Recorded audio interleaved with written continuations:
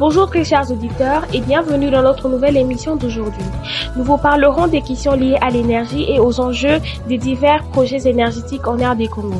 La République démocratique du Congo compte 2 grands barrages, je cite Inga 1 et Inga 2, comptés parmi les barrages les plus puissants d'Afrique. La RDC est classée parmi les pays où la distribution en électricité demeure un problème majeur.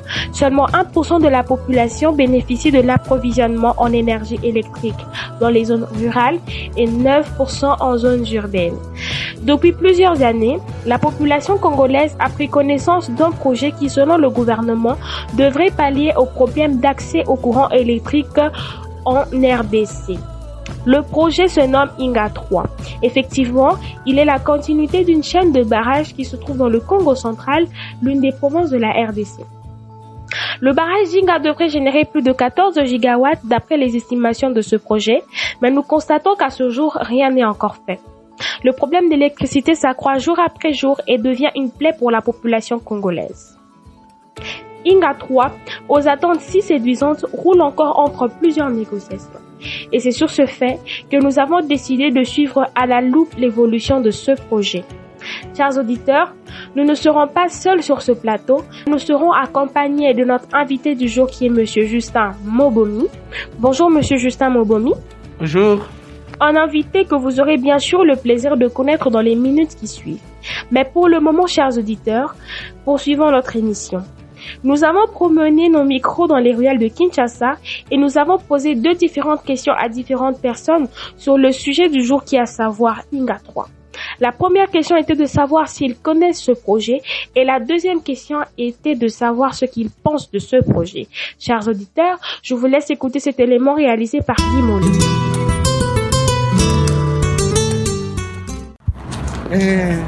Si ce projet-là, ce serait une bonne chose pour le pays. Mais connaître, en tout cas, j'ai fort de doute. Ce que je te dis, c'est comme si, je l'ai appris à l'époque du président Kabila, on a fait parler de ce projet-là. C'est comme si je dis. Et si je ne me trompe pas, Merci beaucoup. Mais moi, je te dis que si on le faisait, ça serait un bon projet pour le pays. Merci. Ok, merci beaucoup. De rien. Franchement, je ne connais rien. Bon, les gens qui parlaient de Inga 3 et tout. Bon, je ne m'intéresse pas. Un barrage. Bon, vous intéressez pas? Malheureusement, je ne connais pas le projet Inga 3. J'ai pas du tout d'idée par rapport à ça. Non, je suis désolé, je ne connais pas, jamais entendu parler. J'ai pas trop d'informations sur le 3e projet d'Inga. Et je sais qu'il y a un barrage en construction, mais je n'ai pas trop de précision. Le projet Inga 3? Ah non, je ne connais pas le projet Inga 3. Inga 3 à ma connaissance, je ne pense pas connaître ce projet.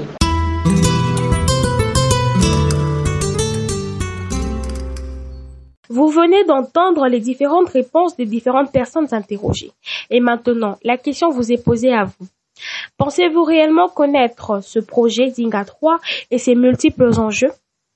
Souvenez-vous, chers auditeurs, que je vous l'ai dit, que sur ce plateau, nous ne serons pas seuls, mais que nous serons accompagnés de Monsieur Justin Mobomi, qui nous aidera à répondre à ces différentes questions. Il est chargé de suivi de politique publique et de coopération au SENADEP, chargé des questions énergétiques à la coalition des organisations de la société civile pour le suivi et la réforme de l'action publique, CORAP en sigle.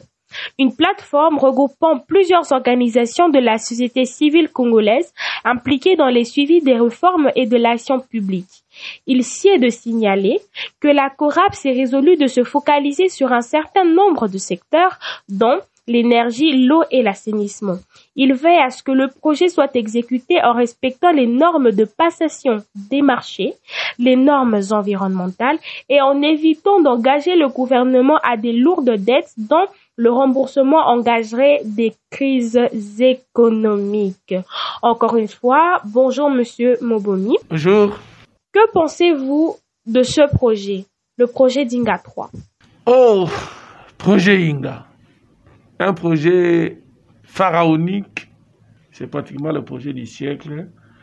Mais ce que je pense de ce projet, c'est un rapport avec ce que la République va gagner de ce projet. Et à ce jour,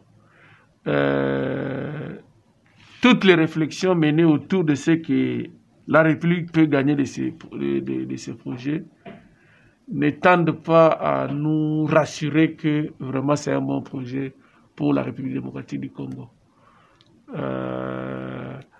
Pour la petite histoire, le site d'Inga, c'est un site qui est connu depuis les temps coloniaux. C'est depuis longtemps qu'on connaît le site d'Inga.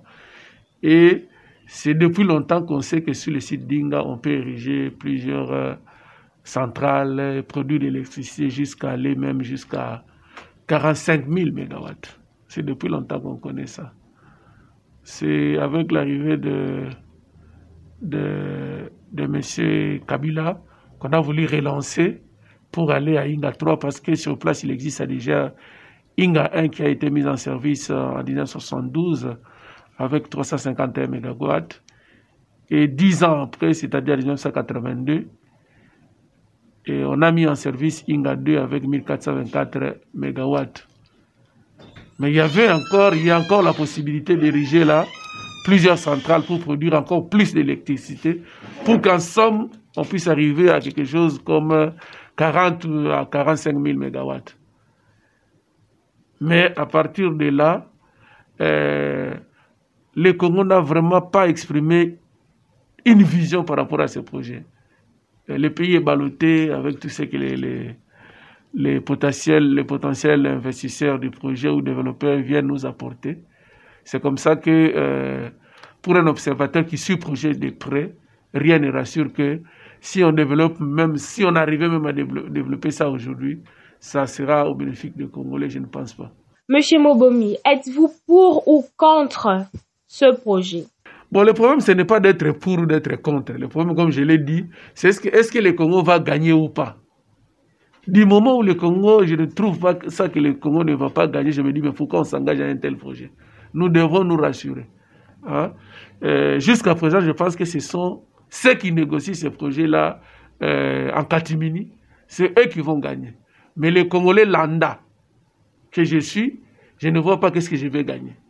Je ne vois pas. Et toutes les versions, que ce soit la version de Inga 3 ou la version de Grand Inga aujourd'hui avec Fortescue Metal Group, je ne vois pas. Pouvez-vous donner à nos très chers auditeurs les avantages et les désavantages de ce projet d'Inga 3? Les avantages. Bon, c'est plusieurs formats du projet. Hein. Je voudrais parler simplement du format actuel qui est proposé par Fortescue Future Industry. Hein? Quelques avantages, d'après ce qu'ils ont dit, c'est qu'ils vont former les jeunes pour que les jeunes puissent avoir des emplois. Ils vont renforcer les capacités des petites et moyennes entreprises qui sont sur place, qui sont intéressées à participer à l'implantation de ce projet. Quel autre avantage? Ils vont créer de l'emploi, ils parlent de 700 000 emplois. Tout ça, ce sont des chiffres énormes qui font frissonner les Congolais, qui pensent qu'ils vont avoir du travail. Nous suivons le secteur de l'électricité depuis longtemps. Nous avons été à Zongo, nous avons été à Inga. Le travail qu'on donne aux Congolais, en tout cas 80% des Congolais qui sont là, c'est le travail des ouvriers. Transporter des caillasses d'un point à un autre, du chantier et tout ça. Et dernièrement, à Zongo 2, c'était 3 000 francs les jours. Si on vous paye chaque jour 3 000 francs, vous n'avez pas de soins médicaux, vous n'avez pas de congé, vous n'avez aucun droit. Vous travaillez même les dimanches sous le soleil. Vous n'avez pas de repos. On ne prend pas en compte votre situation sanitaire. Si vous êtes malade ou pas, ce n'est pas leur problème. Si vous travaillez dans ces conditions-là, on peut vous donner ces 3 000 francs-là même pendant 1000 ans, vous ne saurez même pas acheter une chemise. Vous voyez? Donc ce sont ces genres d'emplois qu'on va présenter, on va dire 7 000, tout ça. Parce qu'il est connu, vous pouvez vous renseigner auprès de tout. Dans un tel projet, 80% c'est le rôle de manœuvre et c'est seulement 20% c'est pour de vrais responsables. Et ces vrais responsables-là, vous n'allez pas trouver, sur 10 responsables, il n'y aura pas 5 Congolais. Il y en aura soit un ou à la limite 2 ou 3. Vous voyez, la plupart, ce sont les expatriés, les propriétaires de ceux qui ont amené l'argent, qui vont mettre leurs hommes là-bas pour travailler, pour gagner, récupérer leur argent. Mais les Congolais, ils ne voient pas ce qu'ils vont gagner. Et ce n'est pas les emplois de 3 000, comme de 6 000 francs qui vont améliorer quoi que ce soit dans la situation des Congolais. Alors, les avantages, il y en a multiples. Il y en a, et même incommensurables. Les impacts environnementaux et sociaux. On va inonder sur plusieurs kilomètres. C'est-à-dire, tous ceux qui sont sur la zone là devront être évacués. Où est-ce que cela nous partira? On n'a pas encore de réponse. Tout ce qu'il y a là-bas comme écosystème, tout ça, ça va être inondé. Et conséquence même que si on inonde une grande partie, ça risque, avec la dégradation de toutes les matières végétales qui sont là, commencer à produire du méthane. Donc ce sont des impacts environnementaux et sociaux. Les mouvements des poissons qui sont là sur le fleuve, parce qu'on va barrer le fleuve, c'est vraiment une catastrophe pour le pays. C'est vraiment une catastrophe pour le pays. Les gens vont être évacués. Et qu'est-ce que le pays va gagner? Je n'en vois pas grand-chose. C'est pourquoi depuis longtemps, et c'est notre message le plus important, c'est de mettre tout ce qu'on est en train de signer là-bas comme accord sur la place publique. Parce que d'après les informations que nous avons, ce sont des accords qui ont été négociés dans la précipitation et qui ne profitent pas au pays. Si ça peut profiter peut-être aux gens qui auront négocié ces accords-là, mais pas à la population congolaise. Voilà pourquoi nous exigeons que ces accords-là, l'accord de développement exclusif signé entre le gouvernement Kabila et les consortiums sino-espagnols, ce qui a été signé dernièrement ici avec Fortescue Future Industry. Si on n'est pas d'accord avec nous, qu'on puisse mettre ces accords-là sur la place publique, et vous verrez comment les Congolais vont réagir par rapport à tout ce qu'on a signé là-bas. Tout est à défaveur des Congolais, et c'est ça qui n'est pas bon, parce que, in fine, ça risque de nous créer une dette que les Congolais vont payer, parce que il est clair que l'énergie qui sera produite ne va pas profiter aux Congolais. On va installer des industries qui ne sont pas les industries des Congolais. L'énergie produite à Inga va servir à alimenter ces industries-là. Et les produits qui seront permettez-moi la répétition, qui seront produits sur ces industries-là, vont être vendus à l'extérieur. Un accord mis sur la place publique peut nous aider à mieux éclaircir ces situations-là. Nous ne sommes pas d'accord avec tout ce qui s'est dit, même le budget. Nous pensons que le budget a été minoré, et nous savons, si nous réfléchissons, on peut trouver pourquoi cela est fait. Parce qu'on dit que le Congo va avoir entre 5 et 20%. Ouais. Donc c'est pour minimiser aussi ce qui va revenir aux Congolais. Donc à la limite, si vous avez 26 milliards, on a investi 26 milliards et vous avez 5 milliards ou 6 milliards, vous n'avez rien, compte tenu de la mise du Congo. En quoi, M. Justin Mobomi, le projet d'Inga 3 est-il défaillant? Quelles sont les défaillances de ce projet? Bon, le projet, on ne peut pas dire qu'il est défaillant. Nous disons que le projet ne va pas profiter aux Congolais. Ça c'est clair, parce que les impacts et tout ça, ça va rester au Congo, et les bénéfices du projet vont aller ailleurs.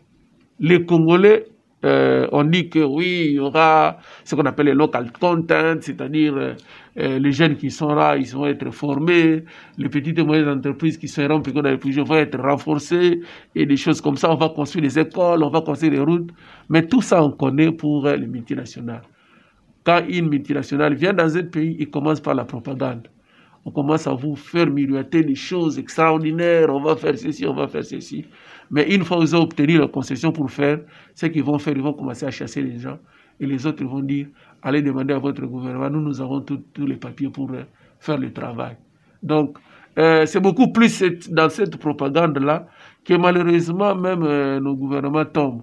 Voilà pourquoi nous félicitons le président de la République, nous les remercions et nous disons que jusqu'aujourd'hui, nous ne sommes pas convaincus que ce projet est bon. Si les gens qui sont autour de lui, notamment les conseillers, ne sont pas d'accord avec nous, ils n'ont qu'à mettre l'accord qui a été signé avec Fortescue Future Industries sur la place publique, l'accord qui a été signé avec les constructions signaux espagnols sur la place publique, et nous verrons, après analyse, si nous avons raison ou nous avons tort. Le projet d'Inga 3, M. Justin, répond-il aux normes environnementales requises dans le processus de construction d'un barrage?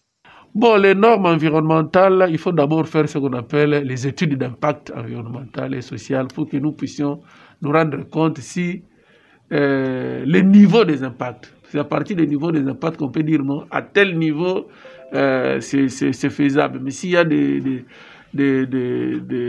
états très importants, il faut voir également les mesures d'atténuation qui seront mises en place. Or, maintenant, là, nous n'avons aucune information sur ça. Nous apprenons tous les jours que les gens de Fortescue sont à Inga, ils sont à Inga, ils ont parlé avec les communautés. Qu'est-ce qu'ils disent avec les communautés? Ils leur font signer des papiers, tout ça. On ne sait pas ce qu'ils font là-bas. Tout se fait on ne veut pas que les communautés puissent être accompagnées par les organisations de la société civile qui peuvent les aider à mieux comprendre ce qui va leur arriver, au lieu de le faire seulement avec les communautés, en les trompant avec un peu de petites choses comme ça pour avoir leur signature. Et ça, ce n'est pas ce que nous appelons le consentement libre et informé. Il faut vraiment laisser que les organisations de la société civile qui sont mieux informées sur la question puissent les accompagner pour leur faire voir quels sont les avantages et quels sont les inconvénients des projets qui leur arrivent. Mais ceux qui doivent savoir que les problèmes viendront juste quand on va les délocaliser. C'est à ce moment-là qu'ils vont sentir. Nous sommes aujourd'hui en train de suivre le cas de Boussanga, la centrale de Boussanga. Tous les jours, les Congolais qui ont été expulsés là-bas sont à la Belle Étoile. Est-ce que nous voulons que cela arrive à tous les clans, à tous les villages qui sont tout autour de Inga? Pour nous, la société civile, nous disons non, on ne peut pas faire ça. Donc voilà pourquoi nous attirons l'attention des communautés, nous attirons l'attention des Congolais, surtout des intellectuels, par rapport à ce projet.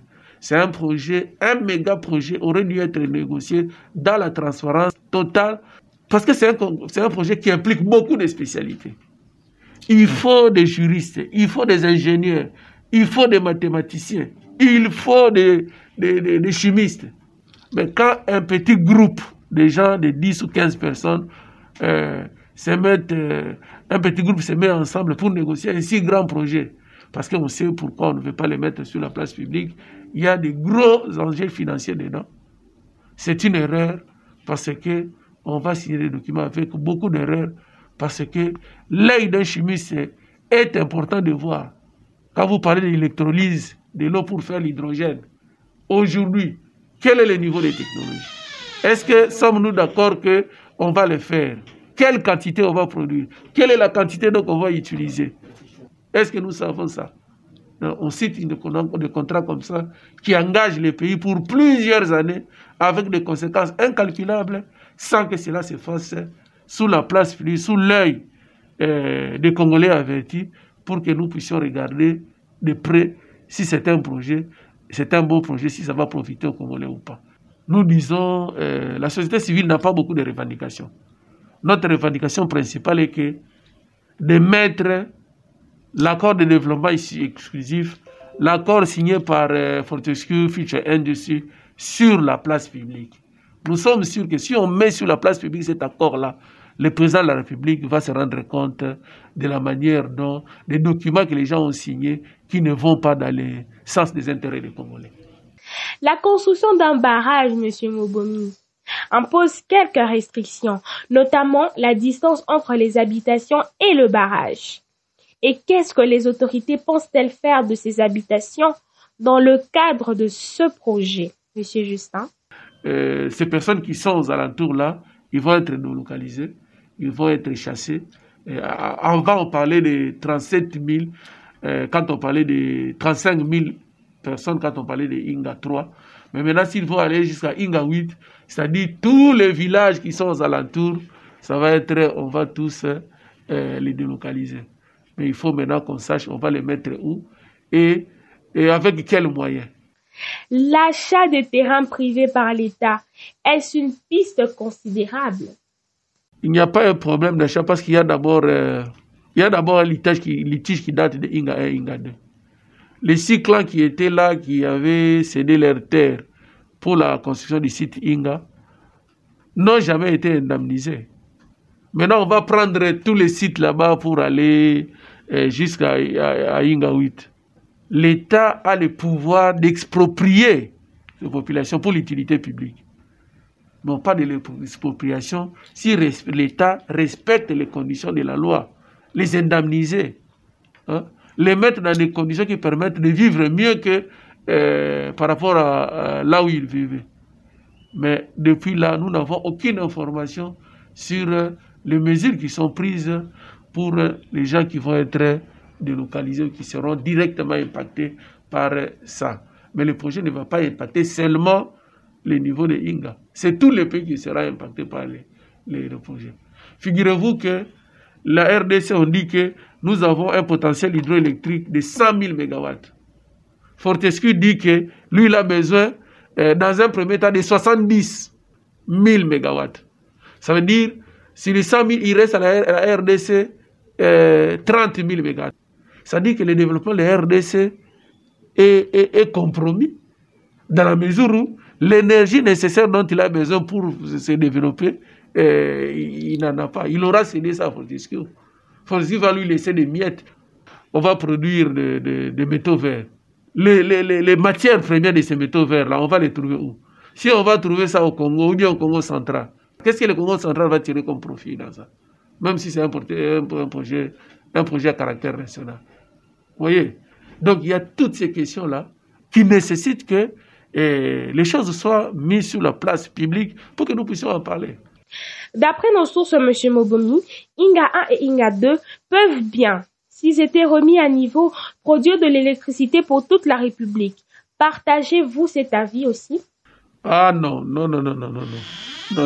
Je prends seulement l'exemple de Kinshasa. Kinshasa, théoriquement, il a besoin de 1300 MW pour tout Kinshasa. Inga ne lui fournit que 450 MW. Il y a un gap de 850 MW. Vous comprenez? Les deux Inga, c'est 1700 quelque chose. Tu vois? Donc Inga 1 et Inga 2, même si on les réhabilite aujourd'hui, c'est peut-être les besoins de Kinshasa que ça peut résorber, mais pas les besoins de toute la République. Pas les besoins de la République. Non, Inga 1 et Inga ne peut pas alimenter tout le pays. Il y a non seulement des barrages que l'État a construits, qui sont gérés par la SNEL, mais il y a aussi des privés qui ont des barrages. Nous avons mené une étude sur les barrages abandonnés.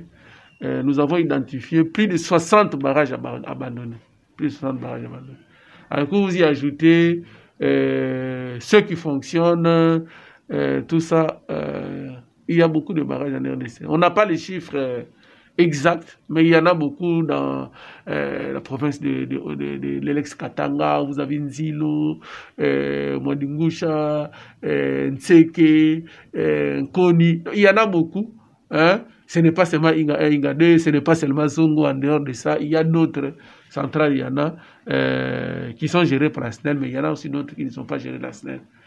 On n'a pas les chiffres exacts, mais ça ne se limite pas à Inga, ça ne se limite pas à Zongo. Il y a d'autres qui existent. Avec autant de défaillances, M. Justin, ne pensez-vous pas que le gouvernement devrait d'abord s'occuper de la finition des autres barrages en RDC avant de se lancer dans un autre grand projet? Oui, si c'est de finition, oui, parce que le régime Kabila a laissé Zongo 2 qui produit l'électricité déjà, mais les lignes pour transporter l'électricité des Zongo jusqu'à Kinshasa n'a pas été prévu dans les budgets Vous avez Kakobo là, qui a déjà pris fin, mais les lignes aussi posent problème, n'ont pas été budgétisées. Vous avez Katende, qui a connu une interruption. Et jusqu'à aujourd'hui, on parle de relance, mais on n'a pas encore vraiment repris les travaux de construction de Katende. Il est important que le gouvernement puisse s'atteler à terminer ces constructions-là pour améliorer tant soit peu l'accès des populations congolaises à l'énergie. Donc, c'est très important. Et nous encourageons le gouvernement, c'est pourquoi nous soutenons le programme de construction de 145 infrastructures dans des territoires, l'électrification des 145 territoires. Et nous soutenons ça parce que nous pensons que si on fait ça, on peut sortir des milliers et des millions de Congolais qui croupissent encore dans les ténèbres à cause de manque d'infrastructures d'accès à l'électricité. Oui. Merci beaucoup, Monsieur Justin Mobomi, pour votre disponibilité et merci aussi à vous, très chers auditeurs, d'avoir été si nombreux à suivre notre émission. Nous espérons que les réponses de Monsieur Justin ont pu éclairer quelques zones d'ombre autour de ce sujet, qui était le méga projet d'Inga 3. Et c'est sur cet élément si poignant que nous mettons un terme à notre émission de ce jour. Retrouvons-nous le mardi prochain pour une nouvelle émission, à la même heure et bien évidemment sur le même canal. Merci et au revoir. Restez branchés.